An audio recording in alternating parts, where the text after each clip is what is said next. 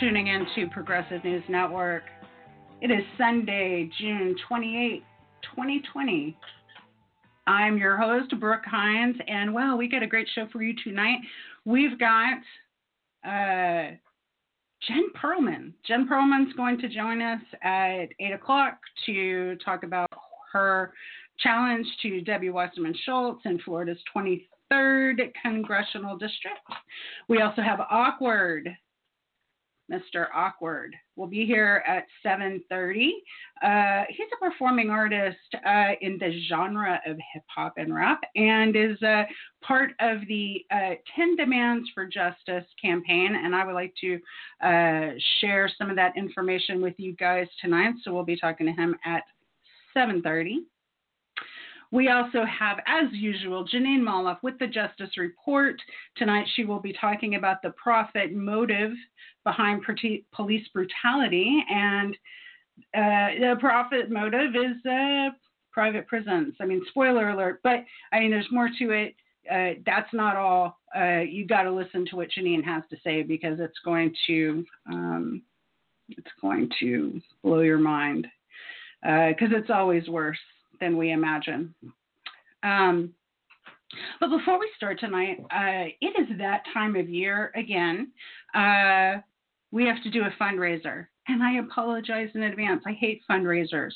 I hate to have to talk about raising money and doing money and all of that sort of thing, but this is super important. This is the first year that we are doing this fundraiser with me at the helm. So usually it's been my esteemed executive producer, Rick Spizak, who has done these fundraisers. This is the first time that I'm taking over, and I'm kind of feeling my way around. So we have to pay the bills to Blog Talk Radio, and really that's all. You know, that's all we're trying to do. We're independent media, and we're doing this because we think it's important. We're not doing this to make money. We're not doing this to as a grift, as so many people out there have taken to doing. No, this is just about getting the information out and getting and creating a platform for folks in Florida and around the world to be able to share their ideas. And those ideas are often about progressive politics, but they're also cultural. We've been covering culture now for years, and we continue to do that. So, you know, if you can, just kick in a few bucks. I have put in the show notes a link to a PayPal, which will help us offset the cost of paying Blog Talk Radio. Just do that if you're so moved. No pressure. And I know everyone is cash strapped right now because of COVID and the uncertainties looking ahead with regard to all of that sort of thing. So please, please, please, please do not do this if you can't afford it, but if you can, we so much appreciate you. On a related note, for those who do kick in a few bucks to the PayPal, you will get a response from Progression Partnership. Progression Partnership is my consultancy that has been doing political campaigns now for many years. I've been in marketing for so long, 20 plus years. And, you know, some years ago, almost 10 years ago now, I had the opportunity to switch out of corporate work into you know, this kind of work that is that helps people and soothes your soul, I guess you could say. So very privileged to be able to do that. And I realized as I was setting up this fundraiser that, you know, I haven't extended these capabilities out to the PNN audience. So I'm doing so now. Progression Partnership is kind of like an advertising agency or communications marketing agency specifically for progressive candidates. Now, we really specialize in printed materials, especially direct mail. My background is in branding for 20 some years. And so we try to help you soup to nuts, whatever you need, but especially things that have to do with branding and with printing. That is what we really excel at. And one of the things that I like to talk about a lot is we work only with union shops that are fully unionized. So there's a lot of union shops that just buy the union bug or only are minimally invested in or participate in union work. That is not the case with our vendors. So let's say you do direct mail with Progression Partnership. Your direct mail is not only being printed by union workers, it is everyone in the what used to be called the dark room, everyone who's in digital who works on it, their union. When you go to the part of the process where direct mail is sorted and inked, those folks are union, and the drivers are union. So it is across the board, and that's really important for us, but it's also really important for our clients. Now, we also do a lot of work with small businesses.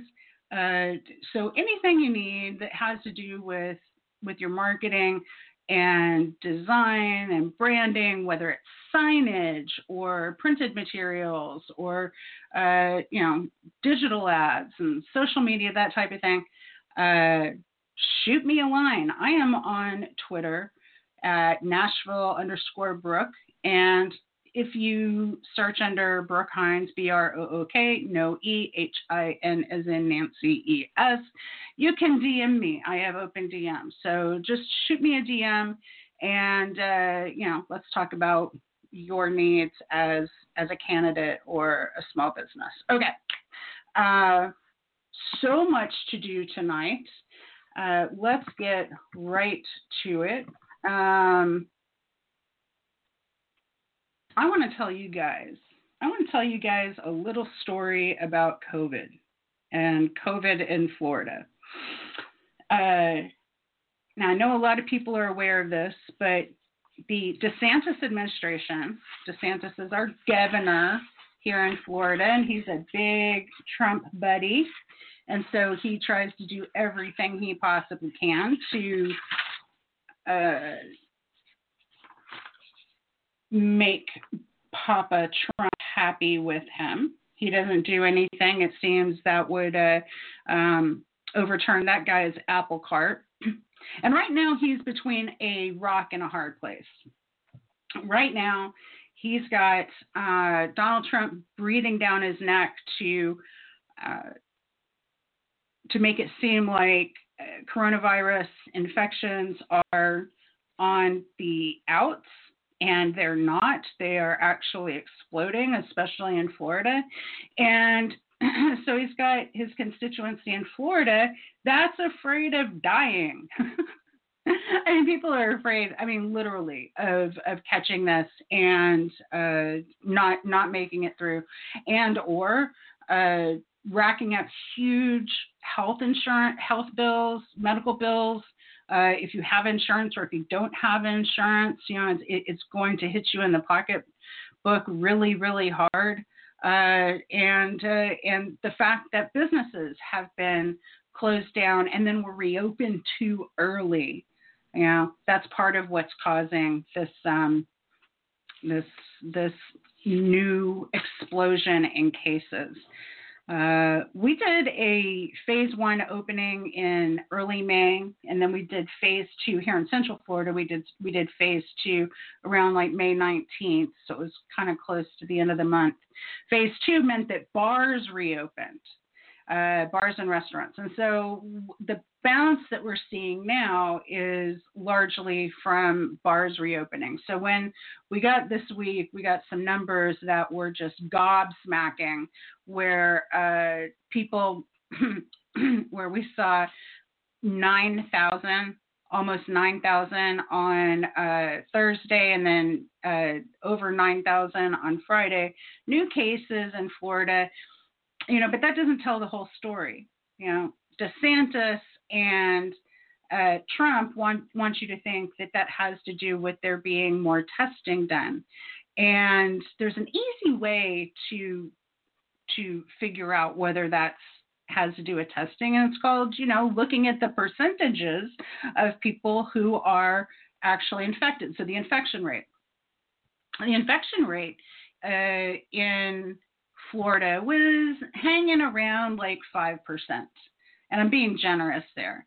There were parts of South Florida where you had a little bit higher than that, 7, 8, 9%. But the average was right around 5%. What we're seeing now are infection rates that are approaching 20%. So of the people who are getting tested, we're seeing 17 to about 20% being positive. That is not good news. That is not good news for any front. So, if you're on the side of small businesses needing to reopen, and what's important to you is economic indicators, then this is very bad news, because if we had just hunkered down and stayed in place for a little while longer during May and June, then we could possibly have opened up in August and been fairly safe. But instead, we opened up too early. We've got this big bounce in infection rates, and so that's setting us back even further. It's like that old study that they did with the kids and the marshmallows, which has to do with instant gratification. So instant gratification is something that young children are kind of hardwired for, whereby if you put a marshmallow in front of them and you leave the room and you say, "Don't eat that marshmallow, I'll be right back. And when I come back and you don't eat the marshmallow, I'll give you 2 marshmallows." Well, a good percentage of kids, especially depending on age, will eat the marshmallow because they can't think past that first marshmallow to getting 2 marshmallows. And that seems to be about the cognitive ability of the leadership, of the state leadership in Florida. Now, in addition to just being general terrible people, it seems, the DeSantis administration had a really good person within the Department of Health here in Florida who was their data director, who was keeping track of all of the COVID statistics. Now, she got fired. Her name's Rebecca Jones. She got fired because she was doing too good of a job. She was actually reporting the news and the numbers in a straightforward manner. And that's, we can't have that when you have the kind of leadership that we do in Florida right now. So she blew the whistle, and now she's saying, there's a story that came out this week. She's saying that there is a new push within the DeSantis administration to create a bottleneck in testing, so that the end of June going into July 4th makes it look like our COVID cases are on the wane. Well, that's not exactly panning out for them, but as a former employee of the Department of Health and someone who still has contacts within that agency, she is reporting out what she's hearing from her former colleagues. And I've got an article here from CBS 12 News in West Palm Beach. Uh, Jones claims, based on conversations and emails she's viewed, there is a plan at the Department of Health to slow down the reporting of new cases next week to create a bottleneck in the appearance that Florida is improving. Rebecca Jones says, quote, the context that was added by an employee is that they are letting the number of real cases flow this week so that next week they can start to reduce the number of cases and make it look like Florida is over the hump. Okay, now that's I skipped right to the end of the article there because I think, she was leading up to all of this. She says, quote, that we have hit the worst of it. It's all downhill from here. Come to Florida, celebrate July 4th weekend or whatever event or beach you want to vacation at, and come one, come all. This is a very serious allegation, though for me at this point it is not very shocking. And of course, what she's doing there is saying this is what the DeSantis administration wants you to think. And in a series of tweets this week, Jones also alleged that Department of Health employees are quietly deleting cases and deaths from data and plan to make it look like Florida is improving. So, kind of backtracking, this is how they're doing it.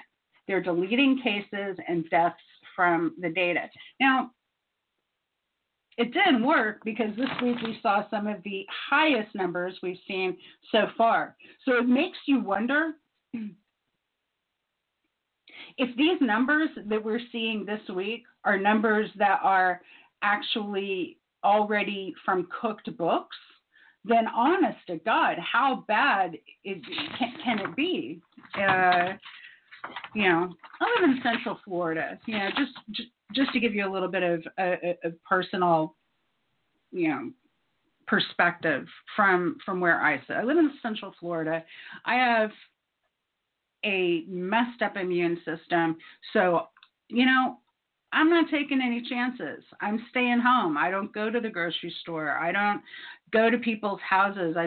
We don't order food from restaurants, Forget going to a restaurant or going to a bar. We don't even order food from restaurants, I could do a whole show that is nothing but COVID cooking. what to make during quarantine. Me and my husband were doing this because chances are, if I get sick, I'm going to be one of the people who get really, really sick. That's the way my immune system works. We know one thing about COVID, and that is that one of the things that puts people in the hospital and makes you really sick is how your immune system is fighting the infection or fighting the virus. And for people with an immune system like mine, what happens is, even when it's not COVID, even when it's something easy, like a cold or something, my immune system goes into hyperdrive, just absolute, damn the torpedoes. But so anyway, that's why we're being extra careful. That's just a little bit of color for you. Just to wrap this up, Rebecca Jones says, what's going on here? Now, this is the specifics. Governor DeSantis is asking hospitals to only report patients who are getting an, quote, intensive level of care within the ICU and not the total number of ICU beds taken. Now, if you go to the link that I provided in the show notes where it says Real Florida COVID Stats, that will take you to Rebecca Jones's new dashboard where she's using the publicly available public health stats, and she's uncooking the books. And in that information, you will find a tab that has available ICU beds where she reports out this information correctly. So it's not just who's getting an intensive level of care within an ICU, but the beds taken, because that's what matters to you and your family if you get really sick, is whether there is a bed available. Other concerns she raised about the way the state calculates positivity rates include that the Department of Health divides the number of positive tests by the number of total tests. All right, so those of us who are math impaired ignore that part, but listen to this part. What they're doing is counting a person's positive test once, but allowing multiple negative tests for the same person to be counted each time. So what should be important is how many people who are alive and walking around are infected, and instead of reporting that out, they're just reporting how many tests have been done, and if one person has 3 negative tests and 1 positive test, and this positive test is what lands them in the ICU, then they're telling you that there are 3 negative tests to that 1 positive test. That's very dishonest. Jones paints a grim picture of the ongoing data reporting at the Department of Health, and she said she has multiple sources within the department confirming the data manipulation is still ongoing. So we're going to keep an eye on that. There's a lot to be talked about. We've had my colleague from the Florida Squeeze, Kartik Krishnaiyer, on quite a bit to keep us appraised of what's going on in COVID news. He's watching this really closely, and we will have him on again really soon to give a little update.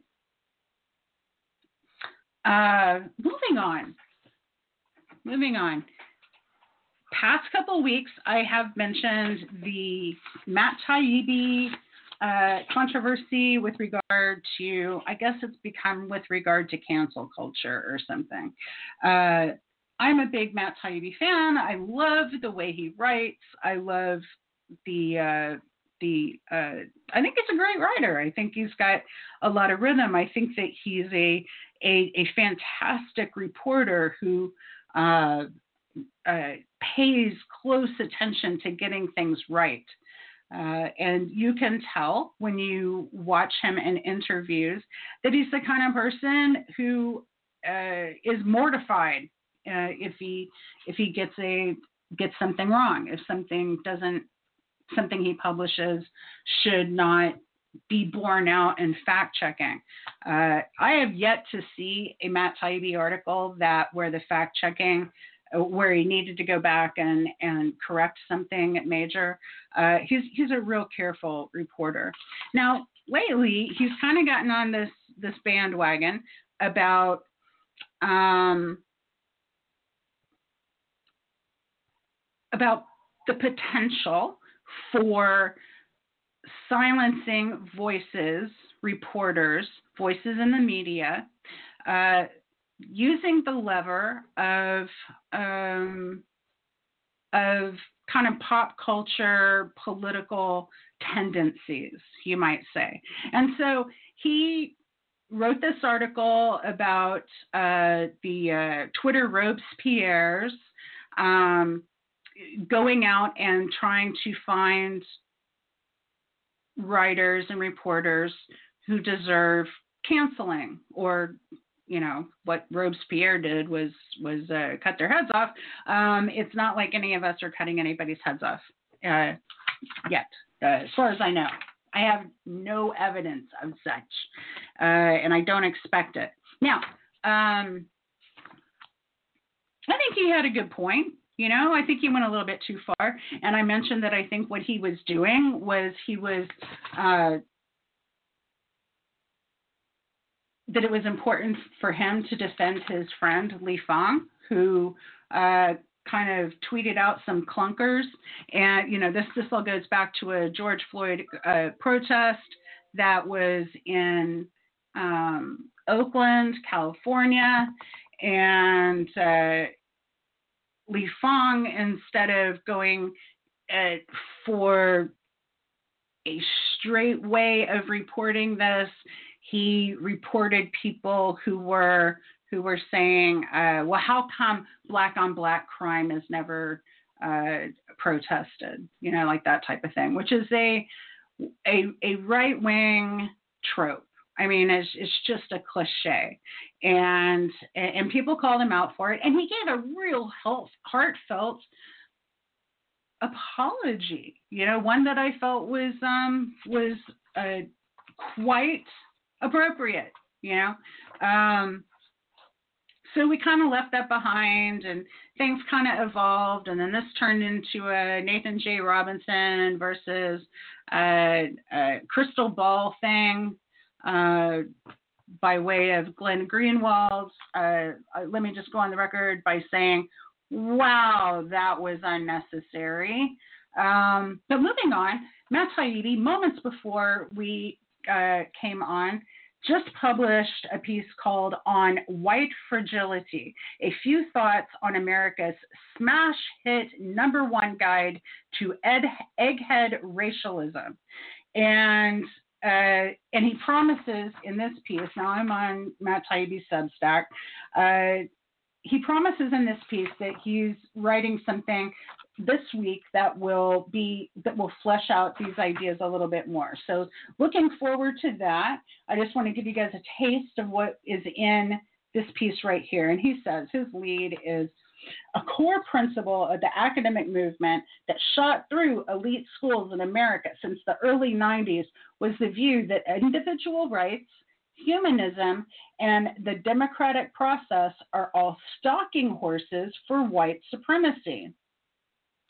The concept, as articulated in books like former corporate consultant Robin DiAngelo's White Fragility, Amazon's #1 bestseller, reduces everything, even the smallest and most innocent human interactions, to racial power contests. And then skipping down, he says, White Fragility has been pitched as an uncontroversial roadmap for fighting racism at a time when, after the murder of George Floyd, Americans are suddenly and appropriately interested in doing just that, fixing things. Except this isn't a straightforward book about examining one's prejudices. Have the people hyping this impressively crazy book actually read it? All right, okay, this is, all right, what's going on here? Taibbi continues, DiAngelo isn't the first person to make a buck pushing tricked up pseudo-intellectual horseshit as corporate wisdom, and she might be the first to do it selling Hitlerian race theory. White Fragility has a simple message. There is no such thing as a universal human experience, and we are defined not by our individual personalities or moral choices, but only by our racial category. Holy Christ, he's making some sweeping claims here, and you know, these are our value judgments and so on and so forth. By the way, Nathan Robinson was also making value judgments, and Glenn Greenwald went after him for it. But, you know, maybe Glenn Greenwald will, like, host a thing with Matt Taibbi, and they can flesh this whole thing out. Matt Taibbi's hanging it out there with this, you guys. You know, I think that his lead here.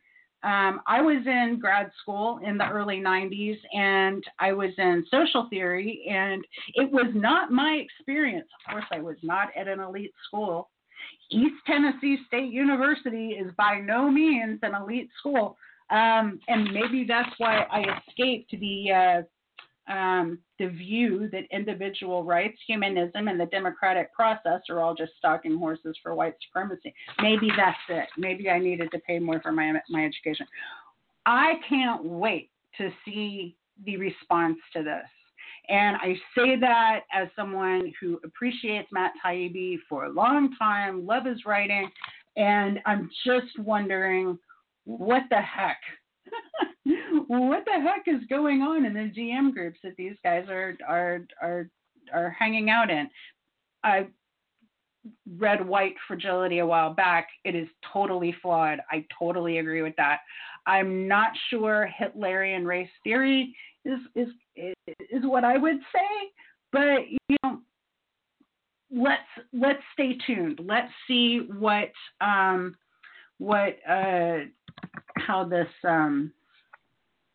this shakes out.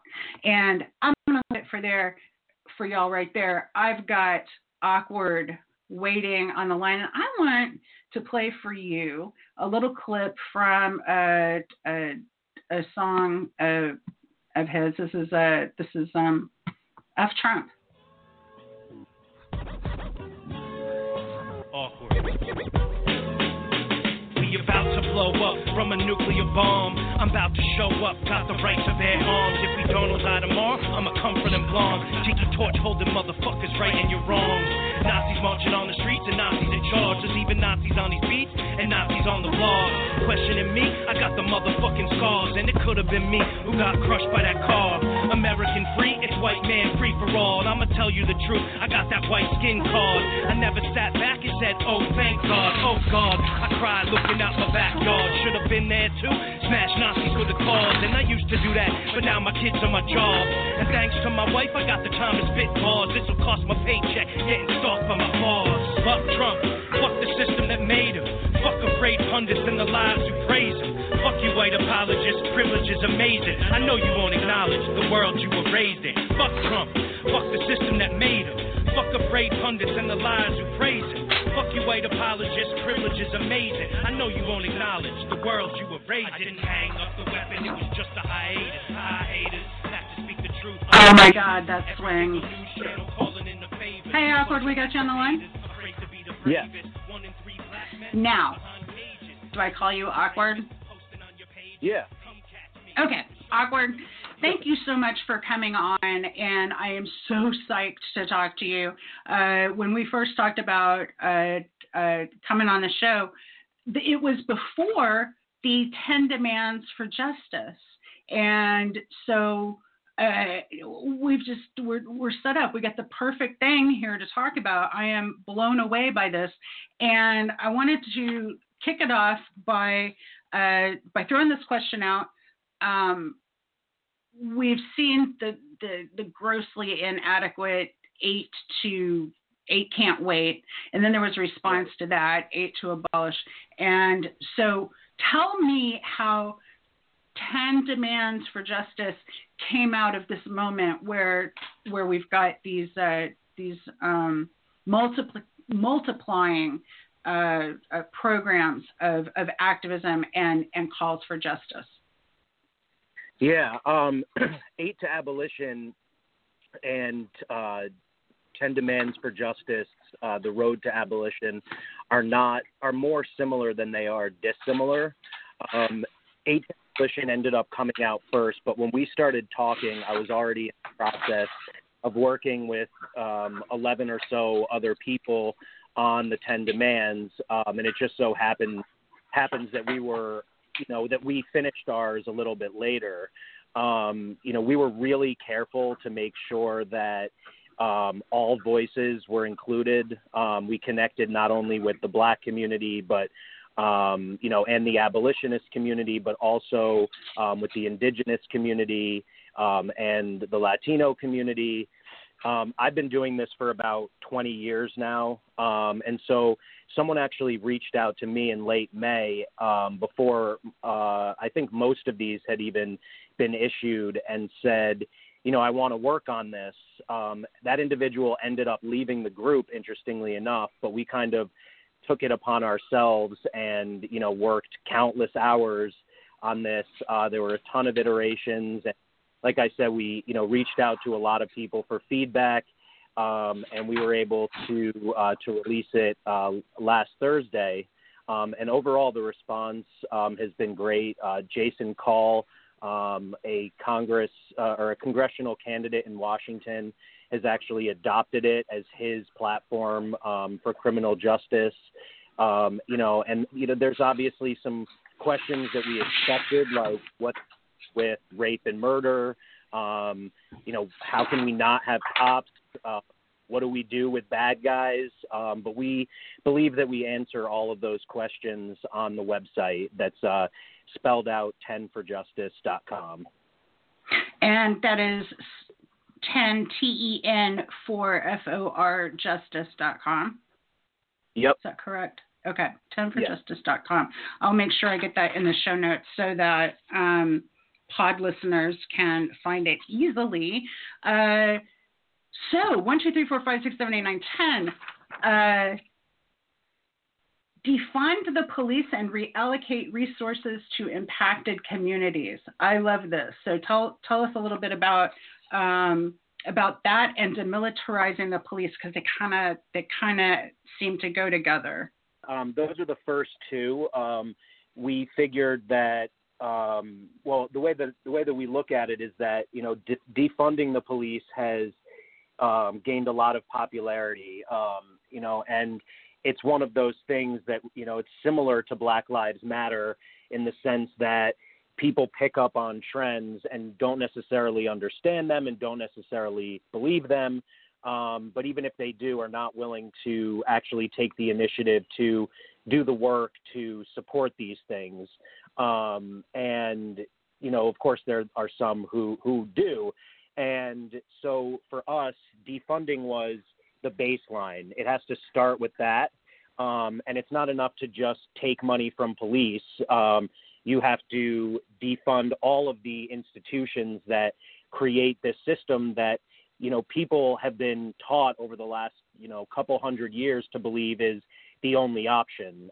We want society as a whole to think outside of policing, like the current dynamic of crime and punishment and why incarceration is the only answer. And defunding the police is the first step, and we don't, realistically believe that this is the kind of thing that happens overnight. So, one of the first things would be to reject any proposed budget expansion. And then on top of that, implement the highest budget cuts. Same with police officer salaries. So over a short period of time, it's all reduced to zero. And with that money, instead of putting it back into something that doesn't make sense, we want to give it to the impacted communities to create alternatives to policing and alternatives to incarceration, because these are, creations of a society that, date back to, the end of slavery. This is not, this is not something that has to be the way it is. People have just been brainwashed into thinking that. And you're right, like this, this certainly goes hand in hand with demilitarizing. One of the ways we obviously want to defund the police is to demilitarize them. There's a book called The Rise of the Warrior Cop by Radley Balco that goes into great detail about how even police departments in small towns with virtually no crime now have machine guns and tanks. It's because of a ton of laws and acts and grants that have been put in place where any extra military equipment from the Pentagon, from the Justice Department, from the FBI, all goes to police departments, which doesn't make sense. It's unnecessary.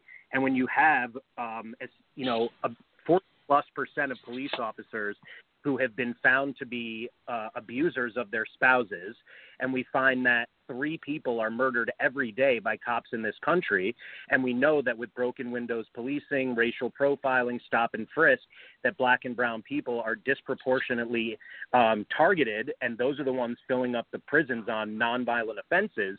You add all of that together, you end up with a system that, is terrorizing people.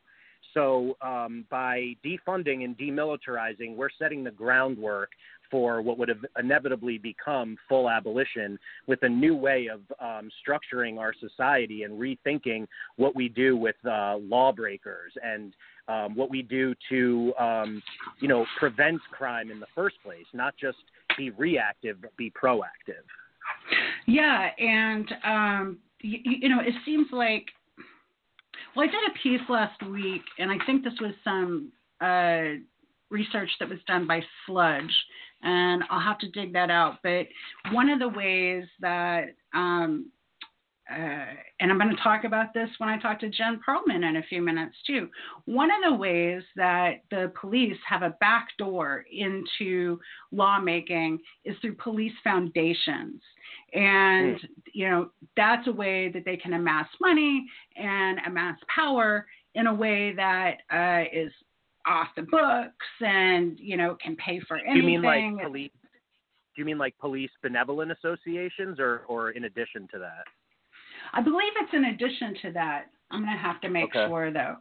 But it's also been used to buy these military items. So I should pull that out. I'll pull that out and link it in the show notes. But it's a fantastic piece, and it shows how say, for instance, Goldman Sachs and Citibank give enormous amounts of money to police foundations to, burnish their relationship with each other. And, it just goes on and on down the line. And then the police foundations can turn around with that money and support certain people that they like to see in Congress. Rather than other people, so it's this really ugly cycle.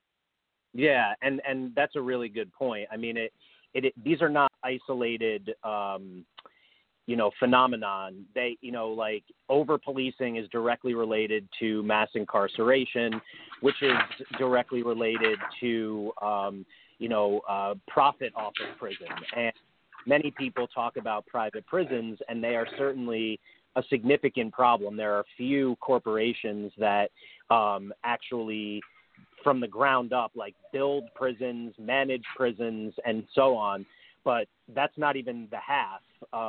There are tons of corporations who also give these same politicians money so that these certain politicians can remain in power, who profit greatly off of incarceration. So there has absolutely, from the beginning, been an impetus, literally to the point, of the history of creating or turning theft into a felony. This was used specifically to put as many black people post-slavery into prisons and onto chain gangs. And it has continued up until today, where everything from phone companies to it's literally endless, to food companies actually profit off of prison labor, which they make 4 cents an hour. That's new slavery, to the actual foods and clothes and things that incarcerated people consume. So a ton of money is made by corporations in state and federal prisons. So this is all about capitalism, and as a result, a lot of people have said, let's just take down capitalism. That's a fabulous idea, but we want to start with the things that are directly destroying people's lives in this, very clear way, where people are being murdered and people are, being put away for life and rotting in prison cells for minor offenses. These are things that, simply by decriminalizing, black market street things such as the sex trade or the drug trade, decriminalizing immigration, these are ways that we can drastically reduce the prison population and, make the need for police far less significant on the road to abolition. I think a lot of white allies can relate to the war on drugs angle on this. Just to give you a little bit of background about me, I was in college in the late 80s and then grad school in the early 90s. That makes me old. One of the things that happened to a lot of people that I knew was they got caught with acid or just pot, but acid would put you away for under the jail.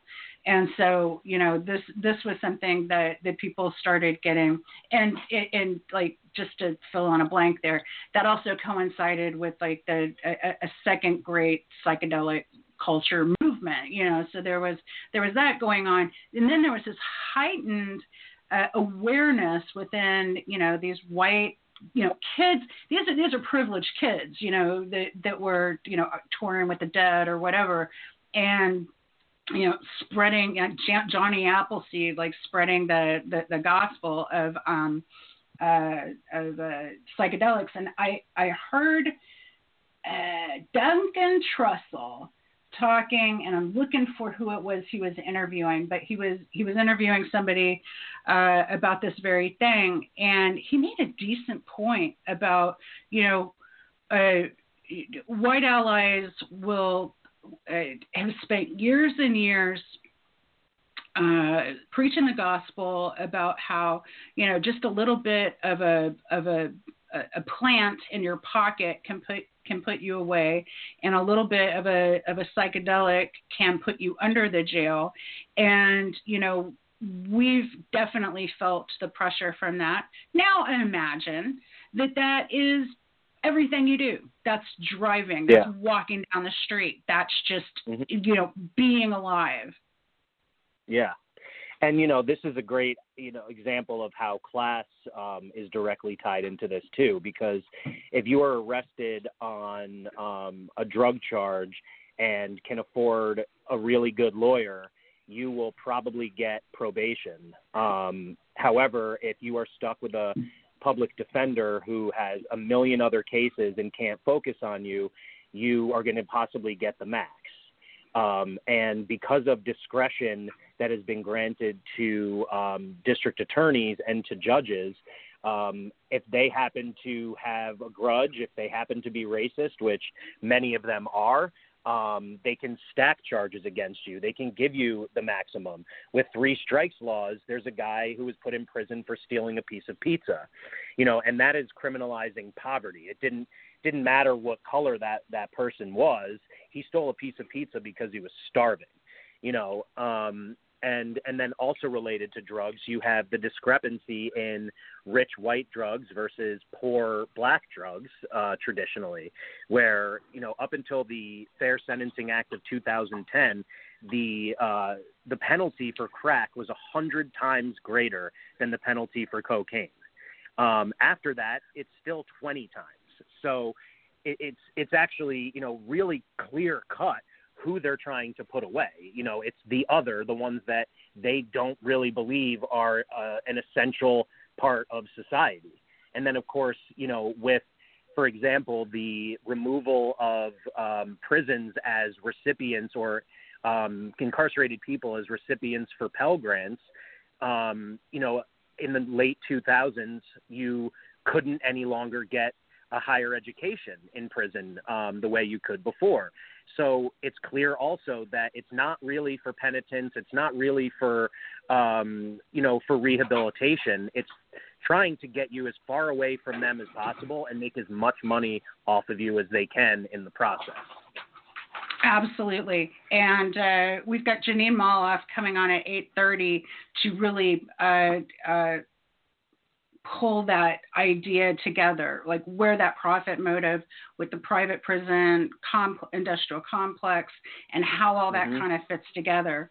I'm wondering to you, of these 10, which one or two do you feel are the most urgent? I mean, are they all equally urgent, or is there one or two that just really speak to you and are, really heartfelt for you? Yeah. So I would say that I just want to bring attention at least to number 8, because it is one thing that definitely separates us from 8 to abolition. I have great respect and am friends with a few of the people who created that. But one thing they left out that we were, certain to include because of what we heard from the tribal nations and the Black community was an apology, which didn't seem so important to me, but it was important to them. And I, as an American Jew, don't understand the gravity of it in the way that people who are personally living with it do. And on top of that, the reparations part of it is something that I certainly have always believed in. And I would like to, down the road, add, personally, that is, speaking for myself, I would like to add ICE detainees and their families to this because, Black Americans were brought here as slaves, and in a lot of ways, their life experience, like the things that they dealt with after slavery, were actually worse.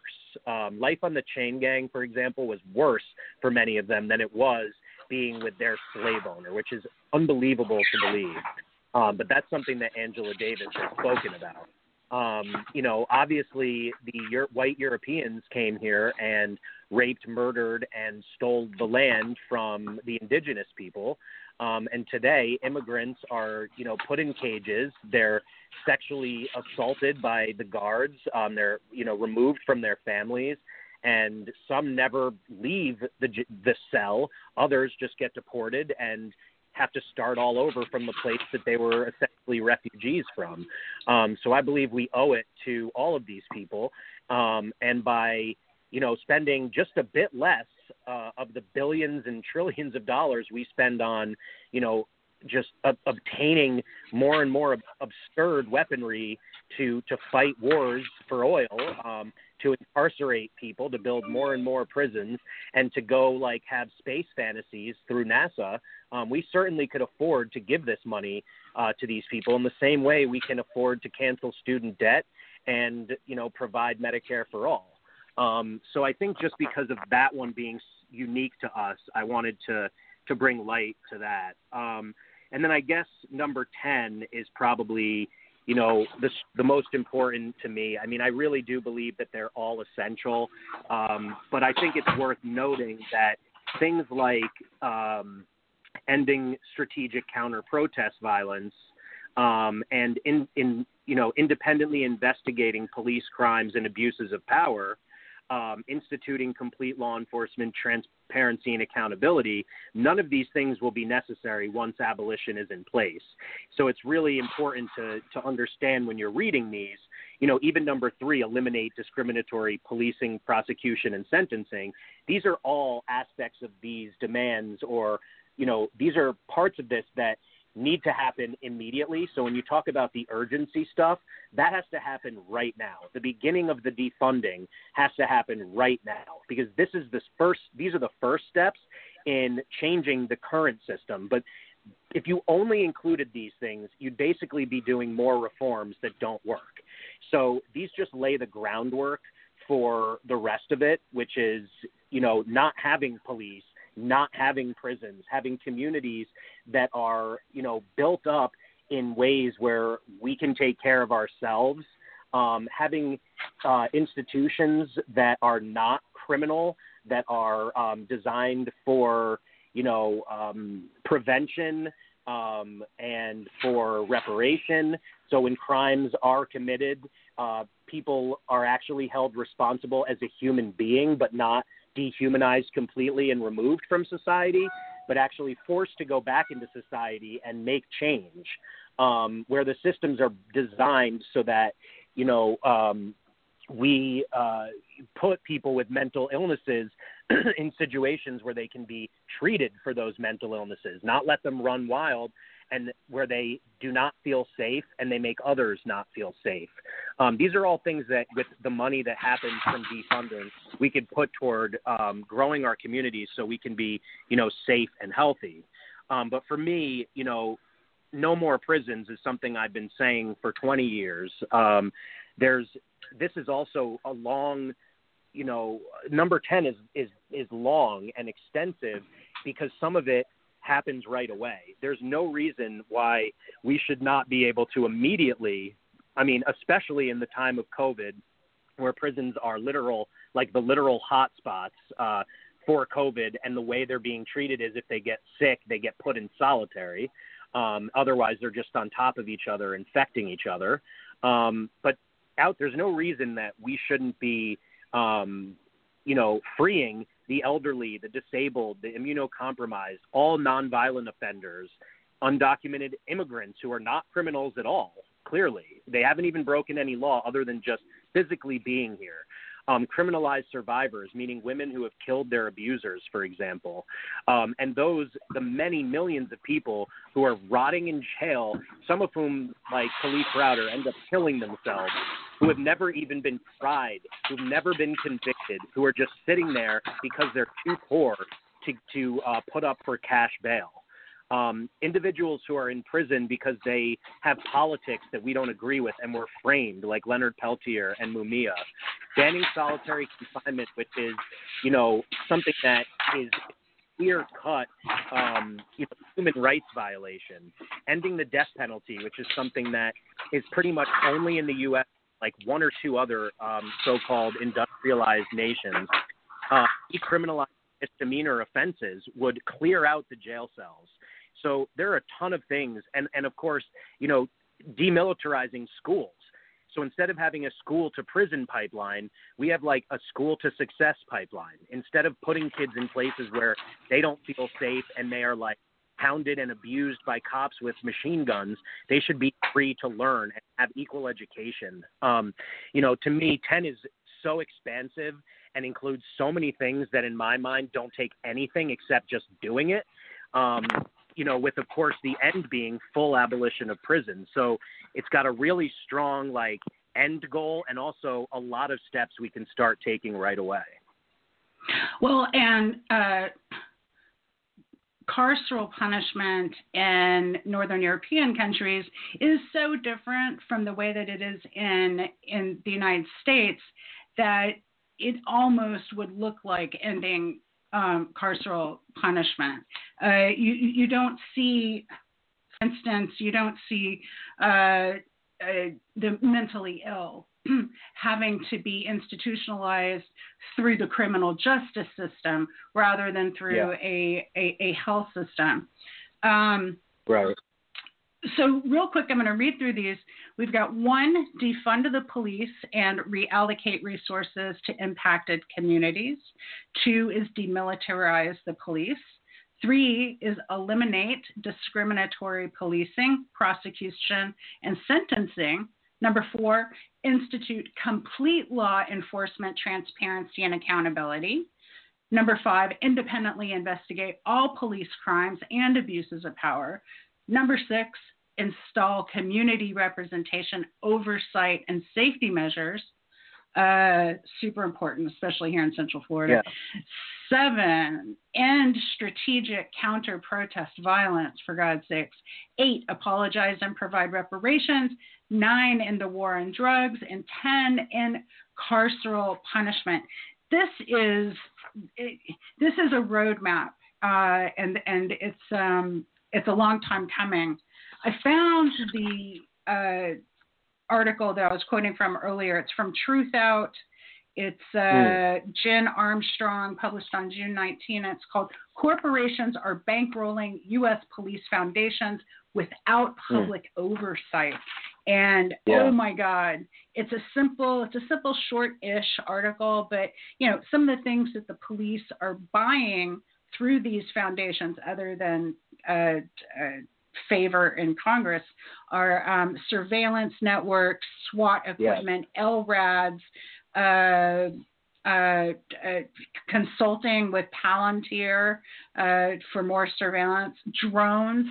I mean, this is they're preparing for war with our own citizenry. Totally, and I believe the war started a long time ago, and they just have the means to, they have the means to have the weaponry to, be in that way far ahead of us.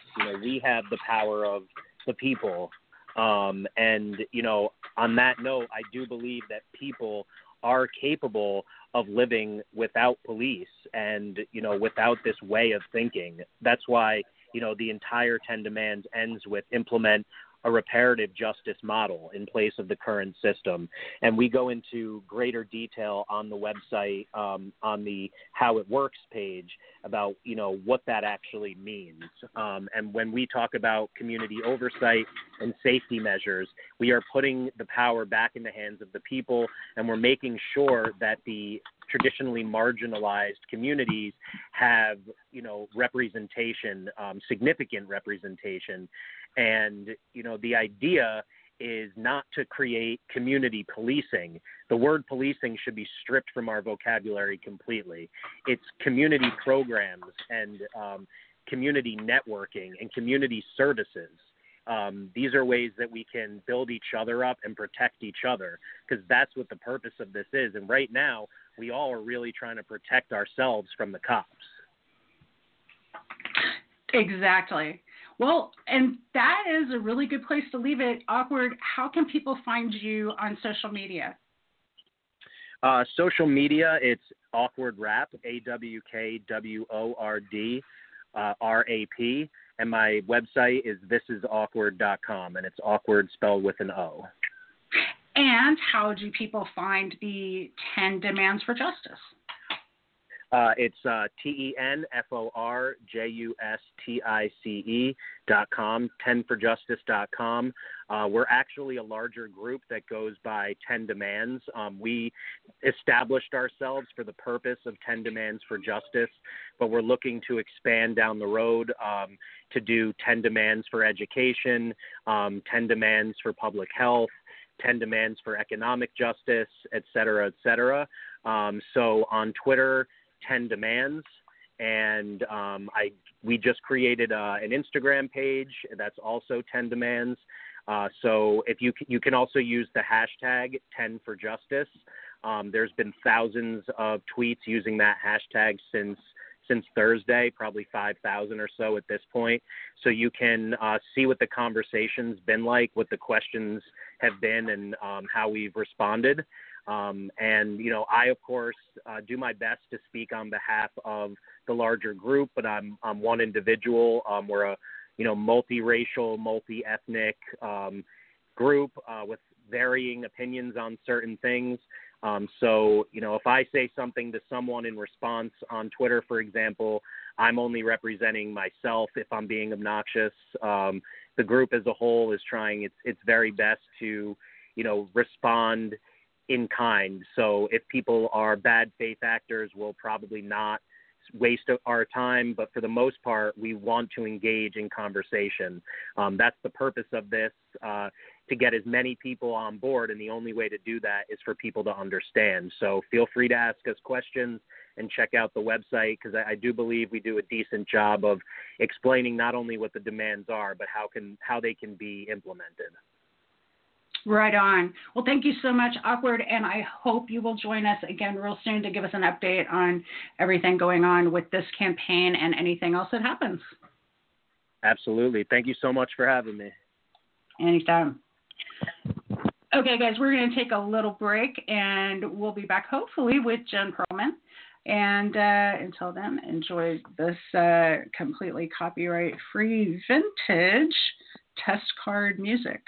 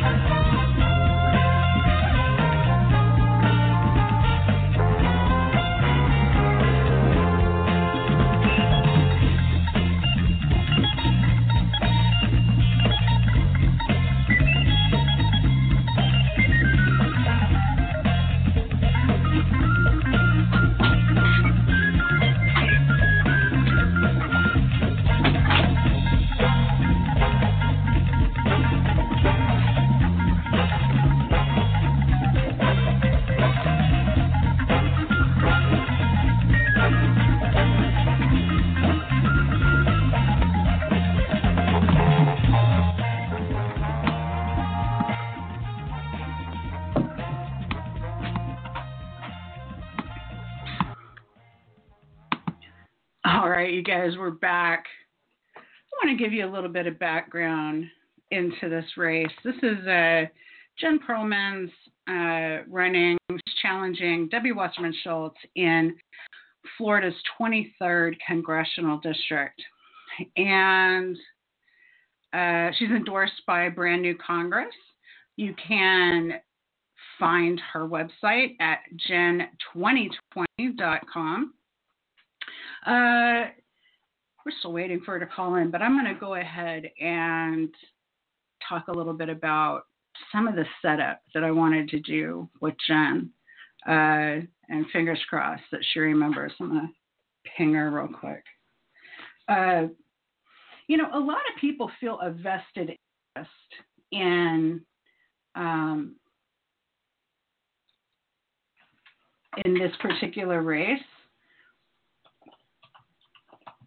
Can you call in?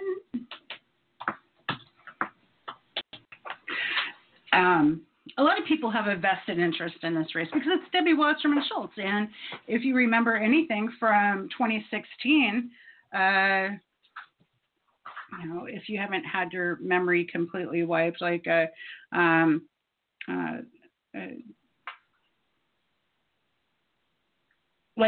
apparently did just then,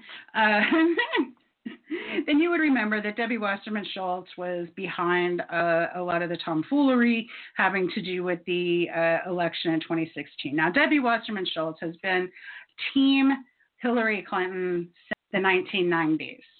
It just so happens that Debbie Wasserman Schultz started in the Florida State House in the state legislature about the time, 1992, when the Clintons, Bill Clinton, came into office at the national level, at the federal level. And I don't know if you remember that. Maybe you weren't alive for that. But that was a very particular time in history. We had just come out of 12 years of Reagan and Bush. And Democrats had the idea, mistaken or not, that they would never get elected to anything ever again. And God willing, if they were to get elected to anything ever again, that what it would take is to being more Republican than the Republicans. And that is part of what you saw as the race in 1992, the primary race that Bill Clinton ran. That's kind of what you saw, and that's kind of how you saw that campaign shake out. Now, my understanding of who Debbie Wasserman Schultz is from her time in the Florida State House is that she was one of a small group of Democrats who amassed a tremendous amount of power because Democrats in the did not have the state ledge. They had lost power. And so in order to get anything passed, you had to partner with the Republicans. And so they found a group of eclectic Republicans, you might call them moderates, who they were able to work with, especially in the Senate later when she was in the Senate in the late 90s, in the state Senate in the late 90s. They were able to work with these Republicans and trade power through the Republicans, giving them things that Democrats would like to see and calling it a trade-off that had to happen. And that's kind of how she made her way. That's also very Clintonian. And that's also how we see the way that she continues to work in the Congress to this day. Debbie Wasserman Schultz has been in the U.S. Congress for 15 years. Before that, she's 1989 to 1992 as staff for Peter Deutsch. Then 92 to 2000, she was the Florida State Rep for the 32nd House District in Florida. And then 2000 to 2004, she was in the State Senate. And I think we have Jen on the line now. So let's bring her in. Hey there, welcome. I'm so glad to be able to talk to you today. Hi, I'm so sorry I was a few minutes late. I have technical difficulties. I'm okay now. Oh, good. It happens sometimes. Yeah. Well, so I thought I would kick off talking about contrasts, and so I gave listeners a little bit of background about Debbie Wasserman Schultz and where she came from, and kind of what her who she was in coming up through the Florida State Ledge. And mostly in that she built power by partnering with Republicans, and this is the approach that I think people got real fatigued with during the Obama administration towards the end, was that we felt like our issues were being horse traded away, and so.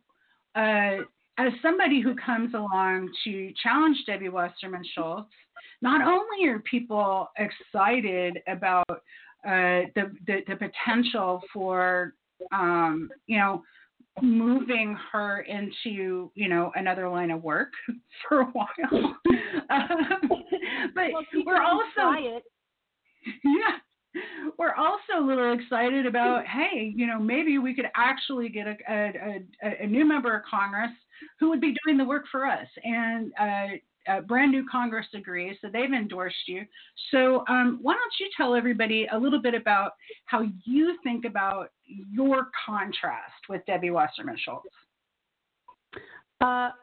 Really, it's interesting because if you saw us on paper, we're probably not that different, right? Like, we share a lot of the same demographics. She's only 5 years older than me. We both are Jewish women that live in South Broward. We're not even 1 degree removed from each other. We have very similar, like, we would seem similar on paper demographically, and yet we couldn't be more different.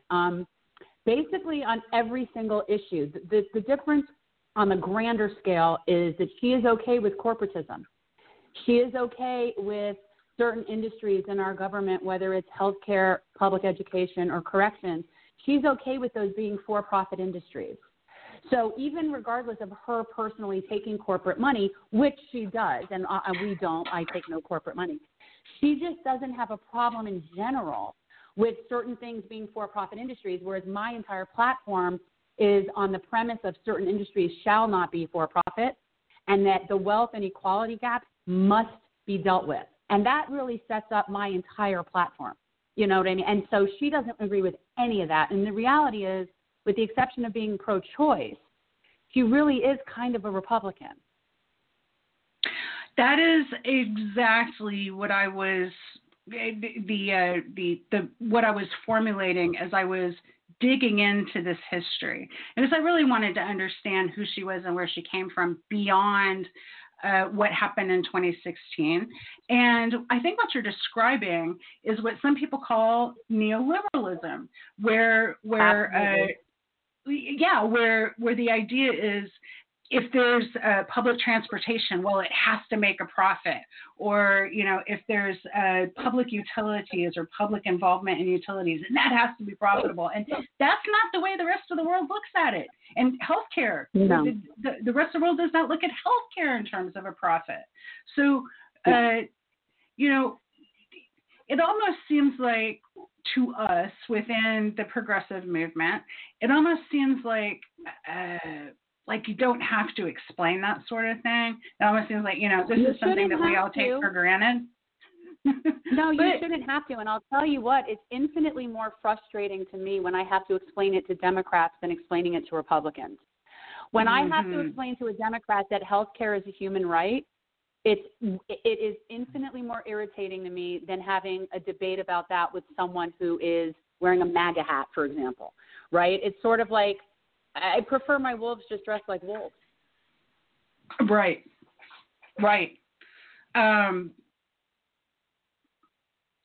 With Republicans, now I've had this conversation with Republicans in the past, and what you get a lot is a shock that everything has to make a profit. How could it not make a profit?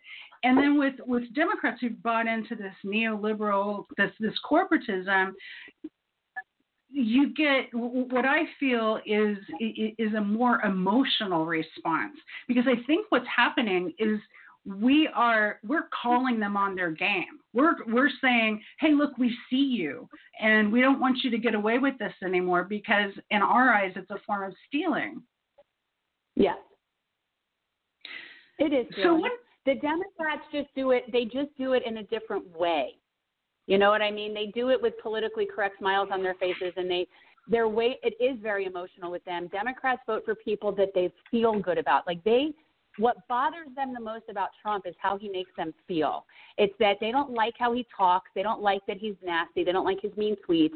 He's kind of repugnant, you know what I mean? So that really bothers him. But they never cared about a lot of those same policies when they were happening under Obama, right? So they're much more concerned with how they feel. Whereas Republicans, these are our policies. This is what we're implementing. This is what we're doing. And the Democrats just can't get past their own emotional side. They just can't, and that's why they're having problems on a national level.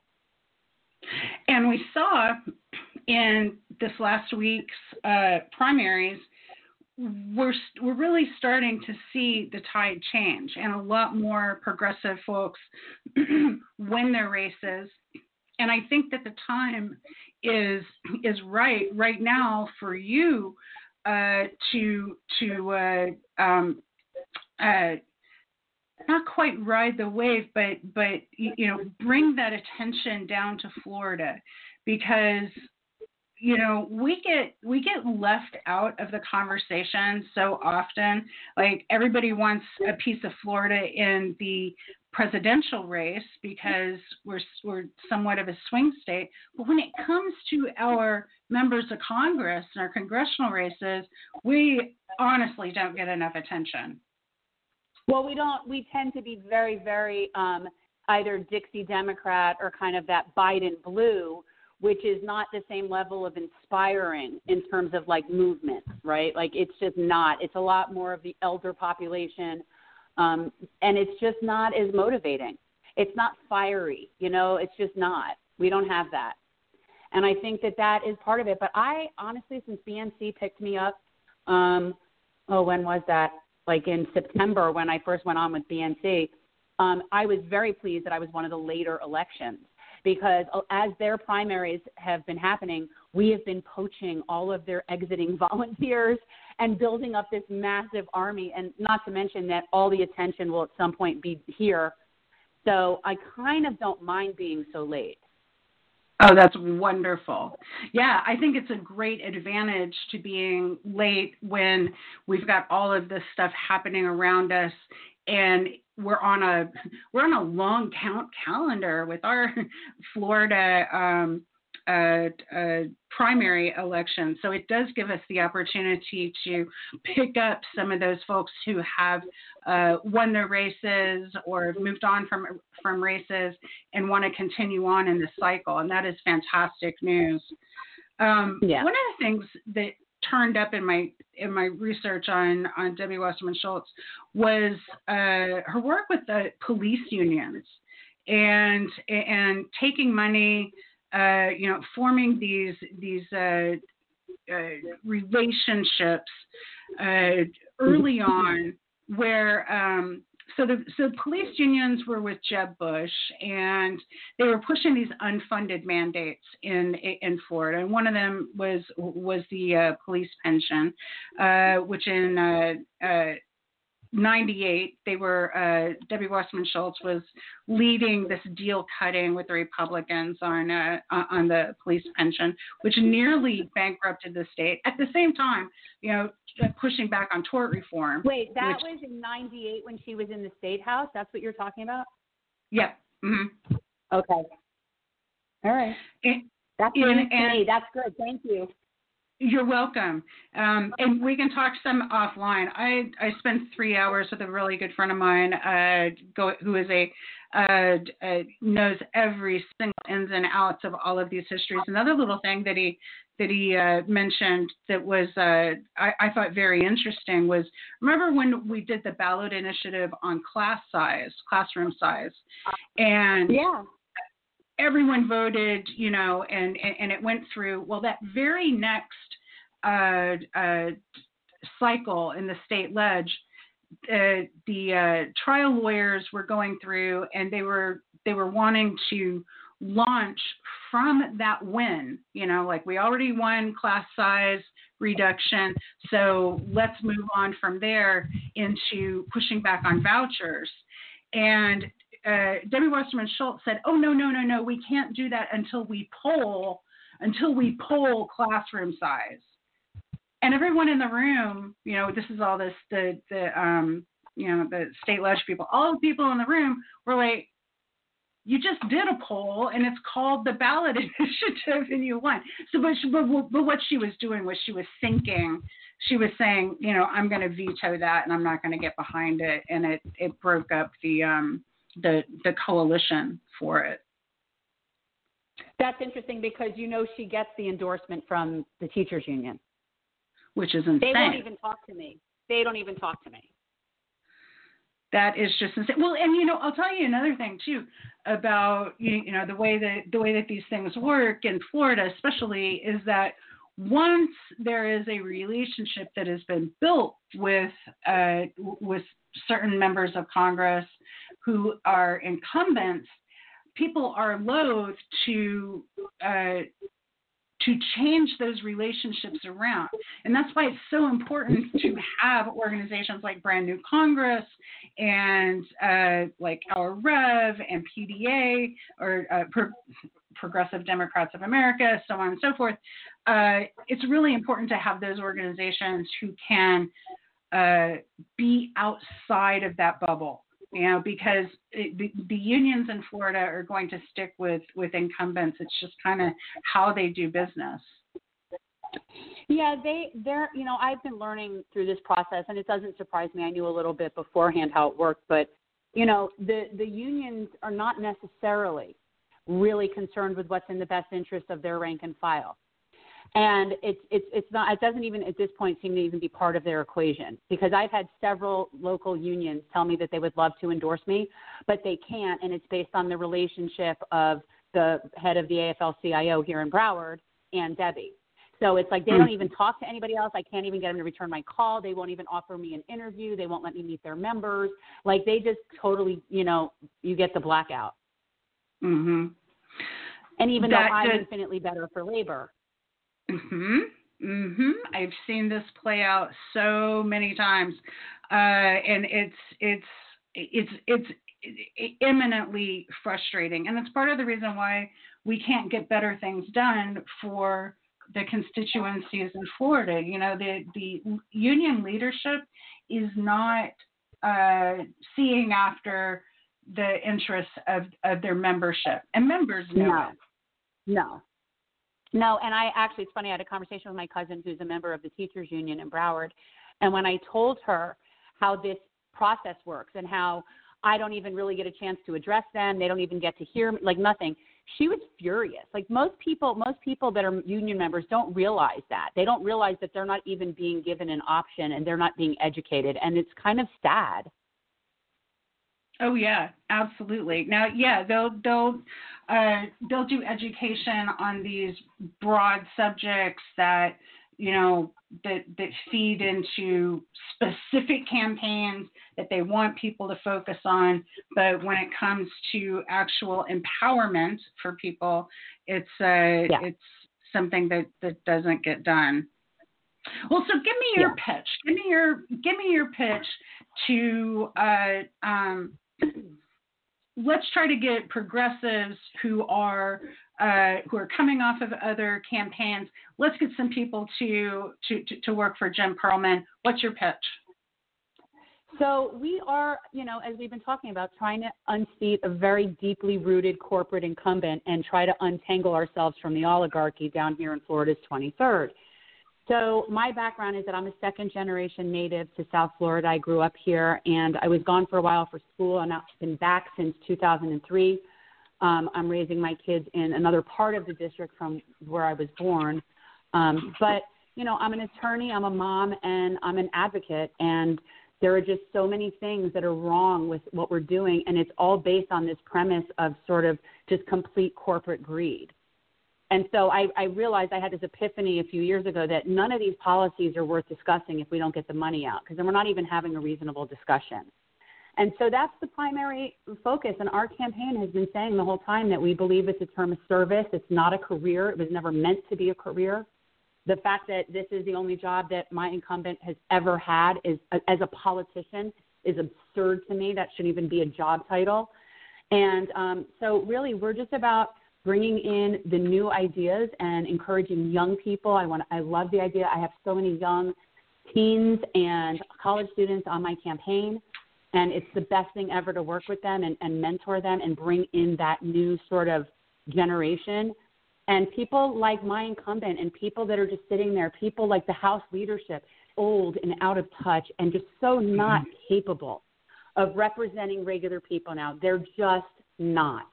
And so it's just really time for a brand new Congress. And that's really what we're about. And you know, there's a lot of specific policies. Yes, I support Medicare for all. I support a Green New Deal. I support legalization of marijuana. I support ending regime change wars. Basically your typical progressive platform, pretty much. But really just, I feel like we're on a much bigger mission than that. You know what I mean? We're really on a mission to sort of bring back some sort of democratic republic that we just don't have right now. And it's really, it's just, it's going to be harder and harder to do it. So I feel like we're chipping away at it, and we're making some progress. I couldn't agree more. And that is, I think that is what we are seeing all across the board with the protests right now, with the environmental movement, with Medicare for all. What we are doing is fighting for the premise that democracy can actually happen, can actually flourish, you know, because we are really to a tipping point on this. And you're at the tip of the spear in South Florida, because you've got sea level rise, you've got the way that environmental is impacting you in South Florida. We're all aware of, you know, how Miami Beach floods and South Florida floods at king tide. But what a lot of people don't understand is that you're also dealing with toxic algae on the waterways from big sugar, and the red tide on the ocean side. So tell our listeners a little bit about that for, you know, folks who aren't from Florida. Okay, so Florida is basically everything. There's a big lake in the middle of Florida called Lake Okeechobee. And everything south of Lake Okeechobee at one point, everything south of it was like waterways, marsh, inland, Everglades. Everything south of it was Everglades. And we built up land into the swamp and drained through canals. So we have this kind of man-made system where a swamp is supposed to naturally be. All right, so everything is based on that premise. And so we have, on the one hand, we have a lot of industrial agriculture that is sitting now at the south end of Lake Okeechobee. That is where the water is supposed to naturally filter. That's what the Everglades is. It's a giant water filtration system. So right now we have industrial agriculture, particularly Big Sugar, that are blocking that from the location of where they have their operations are. And in addition, the waste and the byproducts of their processing causes these nitrate blooms in the water, which is this blue-green algae. Now, blue-green algae is somewhat naturally occurring, but on a more normal, regular cycle, right? So this nitrate blooms exacerbate this algae problem to the point where it's so toxic, killing things like manatees and other critters because they can't find food in the water that's been poisoned by the algae. So it's this chain of ecological events. It's a train wreck. And the red tide is very similar, but that's the ocean waters. It is also a naturally occurring event. We occasionally have red tides. It's sort of nature's way of cleaning certain things out, but they have never been as much and as long and as just sort of like this prolonged siege on our waters as they've been in the past few years. All right, Jen, we are running out of time, and I want to make sure that that everyone knows how to get in touch with your campaign and volunteer and donate and all of that good stuff. So how do we do that? Okay. So everyone can go to jen2020.com and sign up to Phone Bank. We definitely need phone bankers. That's basically the source of everything right now, since our canvassing is still somewhat limited due to COVID. We need everybody to follow us on social media. We are at JenFL23 on Instagram and Twitter. And like, share. Every time that people like and comment, it just helps us get more and more traction. So really, those are the and if anybody out there is on Facebook, we're Jen2020 on Facebook. Okay, Jen, let's talk again. Let's make a day to talk again real soon. Before maybe around the time that vote by mail ballots drop. Sure. Or thereafter. And let's keep in touch, because I want to keep an eye on this. I want to make sure that we're pushing as many as we possibly can to help you. And thank you so much for joining us tonight. Thank you. Thank you so much for having me on. I appreciate it. Have a good one. Anytime. You too. All right. Bye. Bye-bye. So we've got, wow, that was an amazing conversation. We've got coming up right now, we've got the Justice Report. Oh, my God. It's going to be a hot one.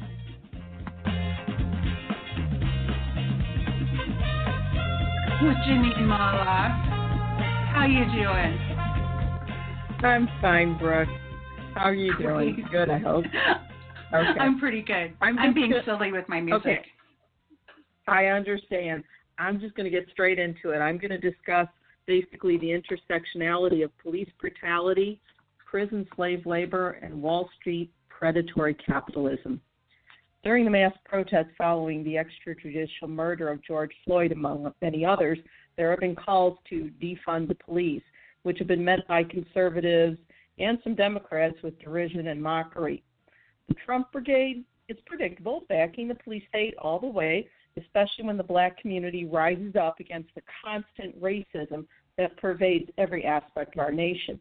That being said, prominent Democrats have also come out against the defund the police movement, including Joe Biden and Nancy Pelosi at the federal level, and here in St. Louis Mayor Lyda Krewson at the local level. Now, Lyda Krewson claims to be a Democrat and a liberal, yet she's proven to be a strong police state proponent.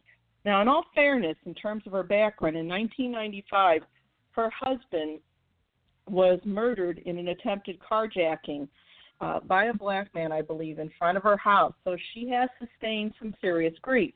Now, it's been suggested that her grief influences her vision of the black community and renders her unable to govern fairly, though, again, that grief doesn't excuse her behavior. Now, what she's done recently, she doxed some Black Lives Matter and defund police advocates on Facebook Live. And she gave their addresses, their names, phone number, you name it. And this was as she attempted to defend her pro-police stance because she's against defunding the police. Now, the story made national news and was even reported by Newsweek and the national NBC affiliate. Now, Krewson lives in a very Tony part of town known as the Central West End. Perhaps she needs a lesson on the intersection of police brutality, prison slave labor requiring a constant influx of prisoners, and what I call predatory capitalism. Our nation was built on the illegal and immoral enslavement of blacks. It continues to enslave communities of color legally via a loophole in the 13th Amendment. Even Ava DuVernay did a documentary on that. Now, Wall Street benefits from this prison slave labor as well as our government, but they require a strong police presence to keep slave populations high and Wall Street profits up. So now I'll explain the intersectionality of police brutality, prison slave labor, and the prison, what I call the prison industrial complex that benefits the very wealthy and white populations of our country. By the way, I hope Lyda's listening. Now, Al Jazeera did an article titled Slavery in the U.S. Prison System by David Love and Vijay Das, and this was in 2017. And to quote them, they said, quote, "If you want to find an example of modern-day slavery, look no further than U.S. prisons," end quote. Now, this was in 2017, so the writers were talking about how at that point they were at the one-year anniversary since the largest prison labor strike in U.S. history. Now, there were, before that, 24,000 prisoners in 29 prisons in 12 states in 2017 that protested against inhumane conditions. And they timed it in 2017 right around the anniversary of the Attica prison uprising, and that was a prisoner strike that in 2017 was already 46 years old.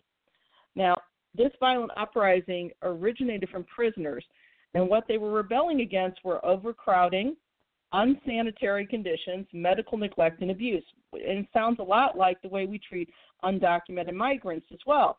Incarcerated workers organized a committee. They launched a strike against many things, but primarily against what I call the New American Slavery 2.0.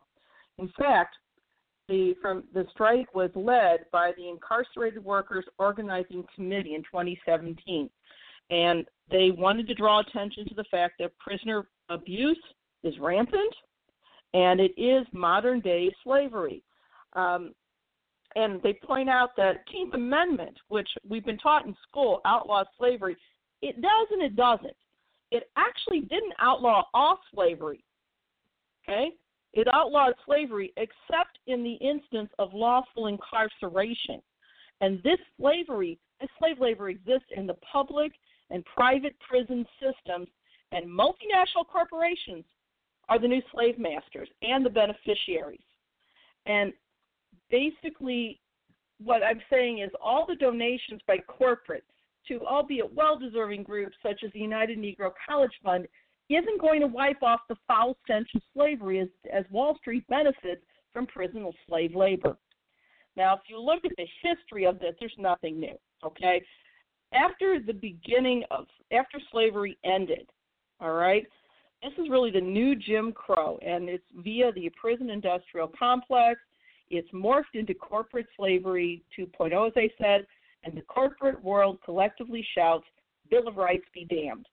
And the new slavery began in this century with corporate lobbyists. Surprise, surprise. Basically, corporate lobbyists went to Congress and they pushed in the 70s, and they helped enact what's called the Prison Industry Enhancement Certification Program in 1979. Now, this act allows U.S. corporations to use forced prison slave labor. And again, when you force somebody to work and they're not really paid, or they're paid basically pennies on the dollar and they don't have a choice in it, that's slavery. Now, this also coincided with an increase in the prison population. So this is a win-win for corporate. And when people start blaming China for the exodus of manufacturing jobs, that's only partially correct. They need to look to basically the prison industrial complex here in the United States. Now, participating corporations, and again, this Al Jazeera article was written in 2017. As of 2017, participating corporations, government revenues, private contractors, they all profited. And it basically formed what's called UNICOR, and that's the Federal Prison Industries. And basically, it's slave labor for your local Walmart and others, just so you can have those rock-bottom prices.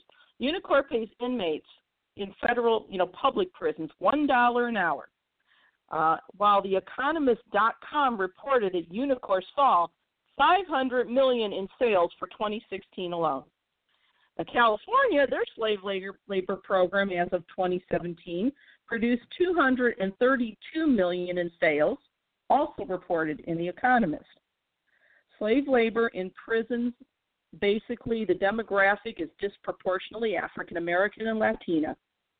And this is in part resulting from multiple racist criminal justice policies and the inordinate level of draconian sentencing that's been imposed on communities of color, and that was reported by Al Jazeera. African Americans or blacks are incarcerated 5 times more than whites. Now, the Sentencing Project has, again, reported that, here's a really scary statistic, 1 in every 14 or 15 African-American men, quote, are incarcerated, and in states like Virginia and Oklahoma. Now, corporate greed and disdain for justice plus racism has created the perfect storm to growth in new slavery 2.0. The prison demographic nationwide skews definitely to communities of color, especially the black community, and our courts and police have become the renewed slave catchers. And corporate America, including Wall Street, benefits. So let's look at the history of the 13th Amendment. Now, here's the thing. Yes, slavery was abolished with the 13th Amendment, but you have to understand the context and how corporations have worked to replace it with this de facto slavery. Once again, as I said, the 13th Amendment does prohibit slavery and what they call involuntary servitude, but there's a loophole, an exception. And the loophole is except for, quote, punishment for crime whereas the party shall have been duly convicted, end quote. And that's what made prison labor possible. And it started with the convict leasing system. This was right after the Civil War, so you see slavery never really ended. Southern economy was just devastated. Slaves had been emancipated, and the Hampton Institution explained that convicts, most often black, didn't just work as road crews or farmhands when they were leased out. They worked as slaves to the railroads and coal mines. And each state leased out programs for slave labor. There was a convict lease system. And it was they invented it. And entrepreneurs, if you can call them that, quote, bought and sold these leases. Digitalhistory.uh.edu reported that this new system was possibly cheaper than slavery. There really wasn't much investment. Now, examples of this new, cheaper slavery, in 1883, convict leasing provided Alabama with 10% of its revenue, 73% in 1898. Now, here's the thing. The death rates of leased convicts, leased slaves, were reported to be 10 times higher than prisoners from slaves not leasing convict slave labor. There were secret graveyards for the bodies of these slaves after they'd been either beaten or otherwise tortured to death. Yet no screaming about the Eighth Amendment. The convict lease system needed to become politically viable. So now they created the black codes. The black community was recriminalized for what are petty offenses right after this so-called emancipation. And the black codes criminalized non-criminal offenses such as vagrancy. Often blacks were swept up and jailed for loitering. Fast forward to the present day, prison slave labor is a billion-dollar industry, and corporate beneficiaries have in the past included some very well-known brands such as Walmart and McDonald's. Now, keep in mind, McDonald's employs a lot of young black men. The uniforms made by those young black workers at McDonald's were made by prison slave labor. NBC News reported that Unicor managed some 83 factories in 2017 with over 12,000 prison slave slave workers. They often earn wages as low as 23 cents an hour. Some work in call centers, others manufacture military body armor, including, ironically, that used by the police. The irony isn't lost here. Slave labor through Unicor has made defective combat helmets, according to military.com. The New York Times reported that federal prison slave labor made military uniforms worth some $100 million in 2013. Wired.com reported in 2011 that Unicor provided prison slave labor to produce parts for Patriot missiles and other parts for the following defense contractors: Raytheon, Lockheed Martin, Boeing, and General Dynamics. Other corporations profiting from prison slave labor include Starbucks, as reported by Bloomberg in 2017. AT&T, as reported by the New York Times in 2000. Target, or Target, ironically, who Oprah markets a lot of her products through Target, as reported by the New York Times in 2000, and Nordstrom, as reported by the New York Times in 1993. Now, some critics, have said comparing this to the prison system to a slave labor camp is really unfair. I'd say it's very fair. Now, the Trump administration further reversed some Obama-era phase-out of private prisons. And now Trump administration is pushing new policies to increase arrest rates. And that's going to profit Trump's corporate donors and possibly Trump himself. And this is these law and order policies. But again, this is a system that needs constant influx of prisoners to maintain enough slave workers. So basically, it's been over 150 years since slavery was allegedly ended, but it persists, and it's the sin of our nation. And it is outrageous. Race, criminal justice, and predatory capitalism have formed an alliance to continue the sins of our predecessors and all for-profit and yes, racism. So this, again, the writers of this Al Jazeera article, Vijay Das is a Washington-based essayist and policy advocate running on social, economic, and criminal justice issues. And David Love is a Philadelphia-based freelance journalist and commentator. He's also an adjunct instructor at the Rutgers University School of Communication and Information. Now we have some work by globalresearch.com, which is a publication under Professor Michael Shazadowski.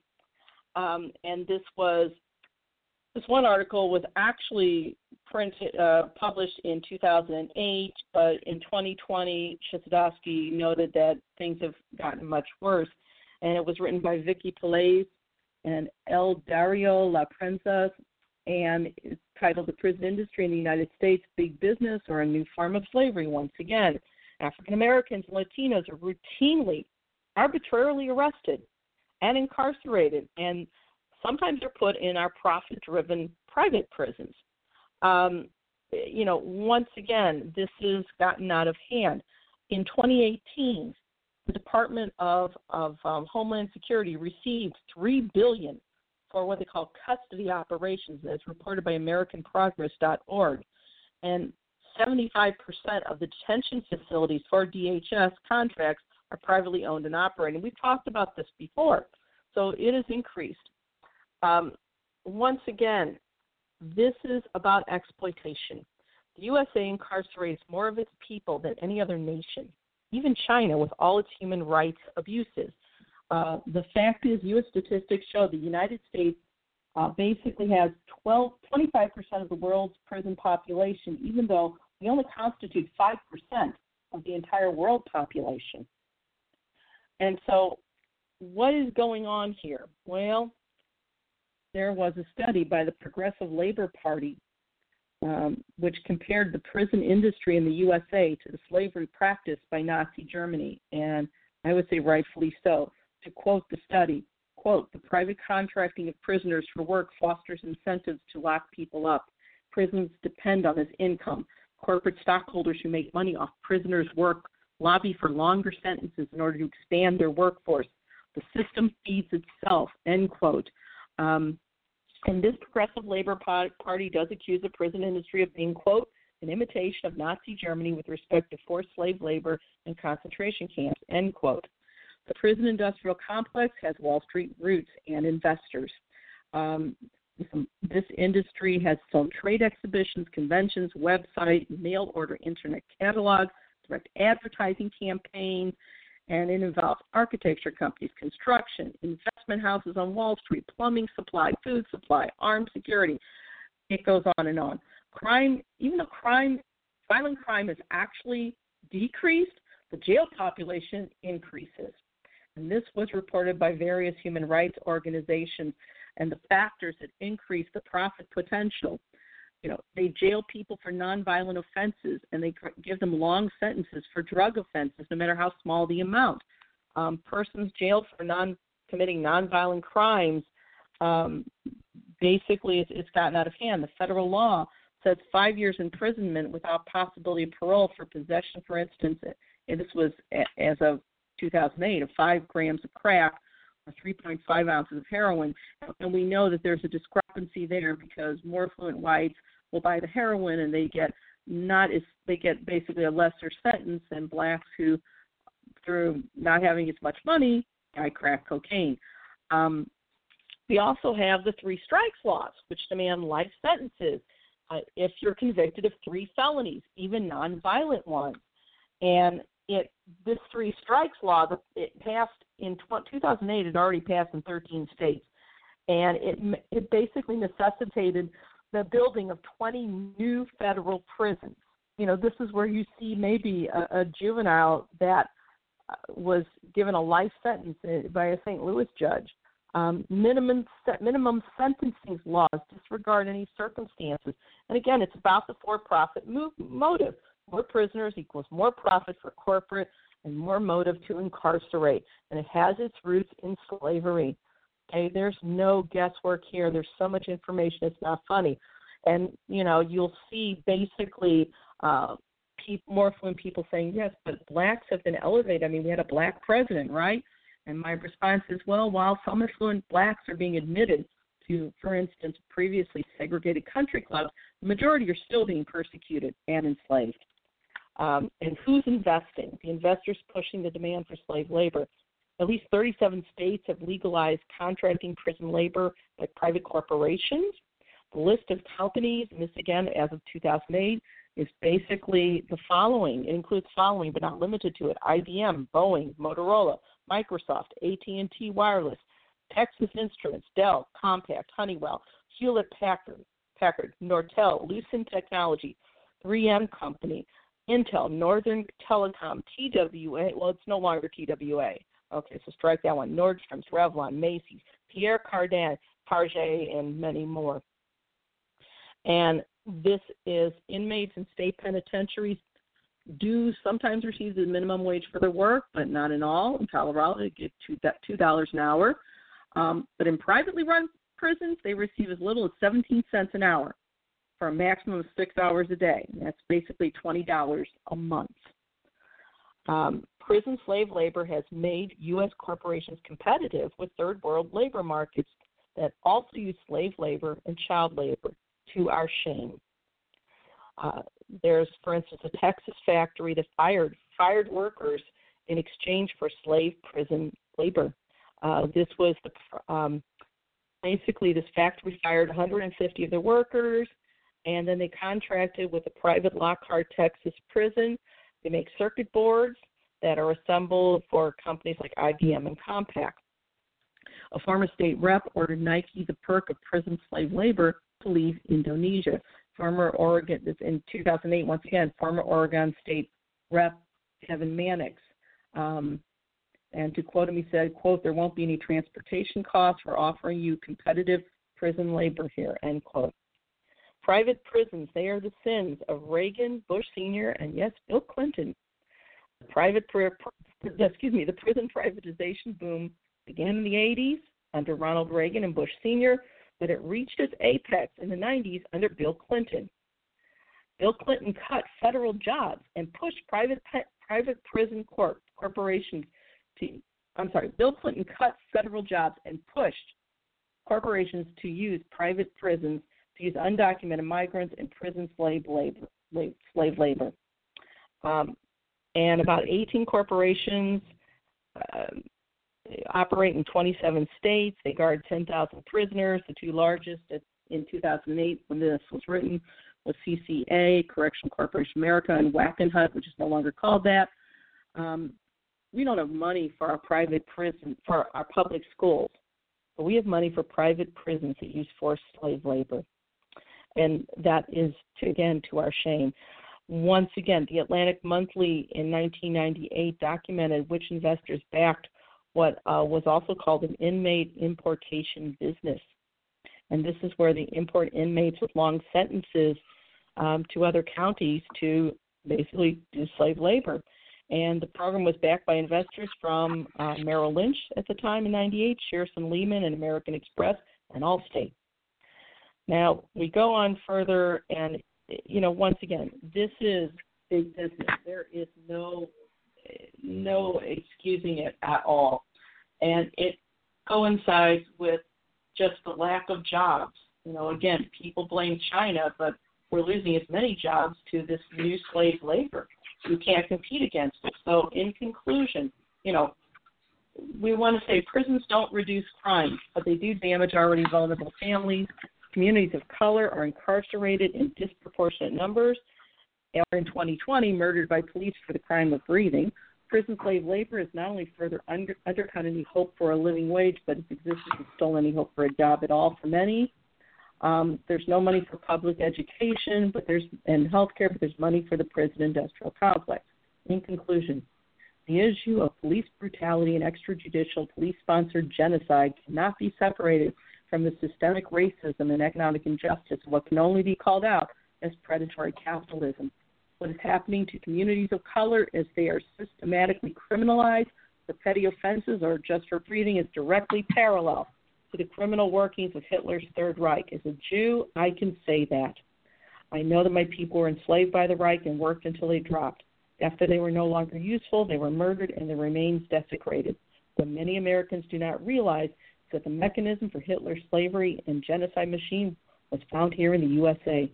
The present Trump administration has defended police brutality and racism. Trump himself has routinely incited racists to violence and crafted an atmosphere where such behavior is not only openly accepted, but celebrated. Predatory capitalism only lives by a single rule. There are no rules, except don't get caught.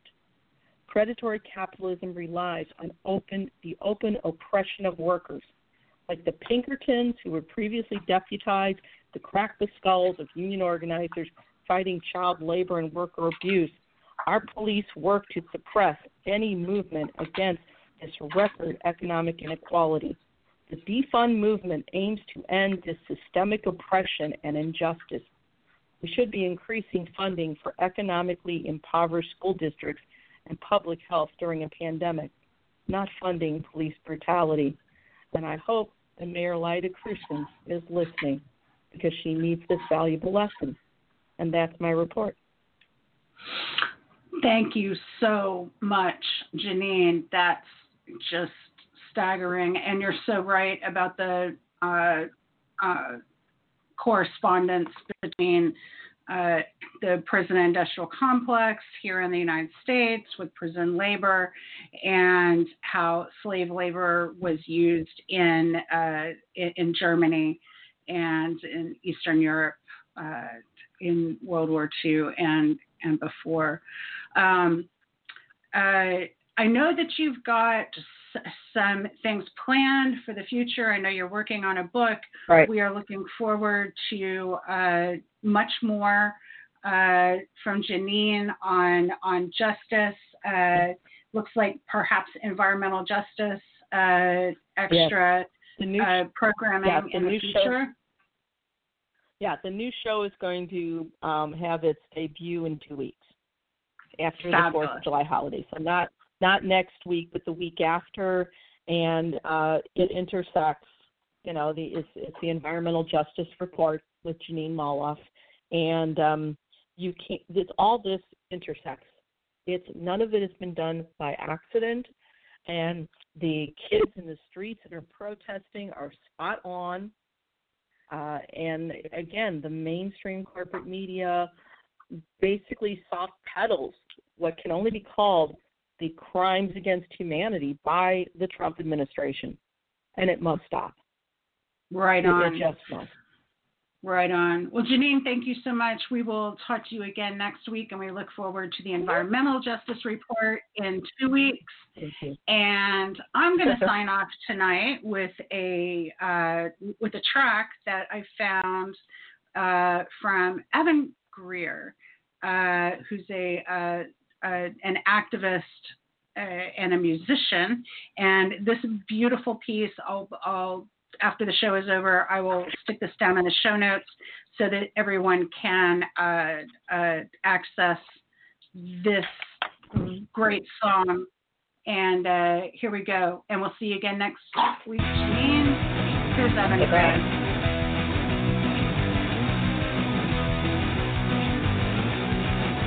Emma Goldman will beat your ass.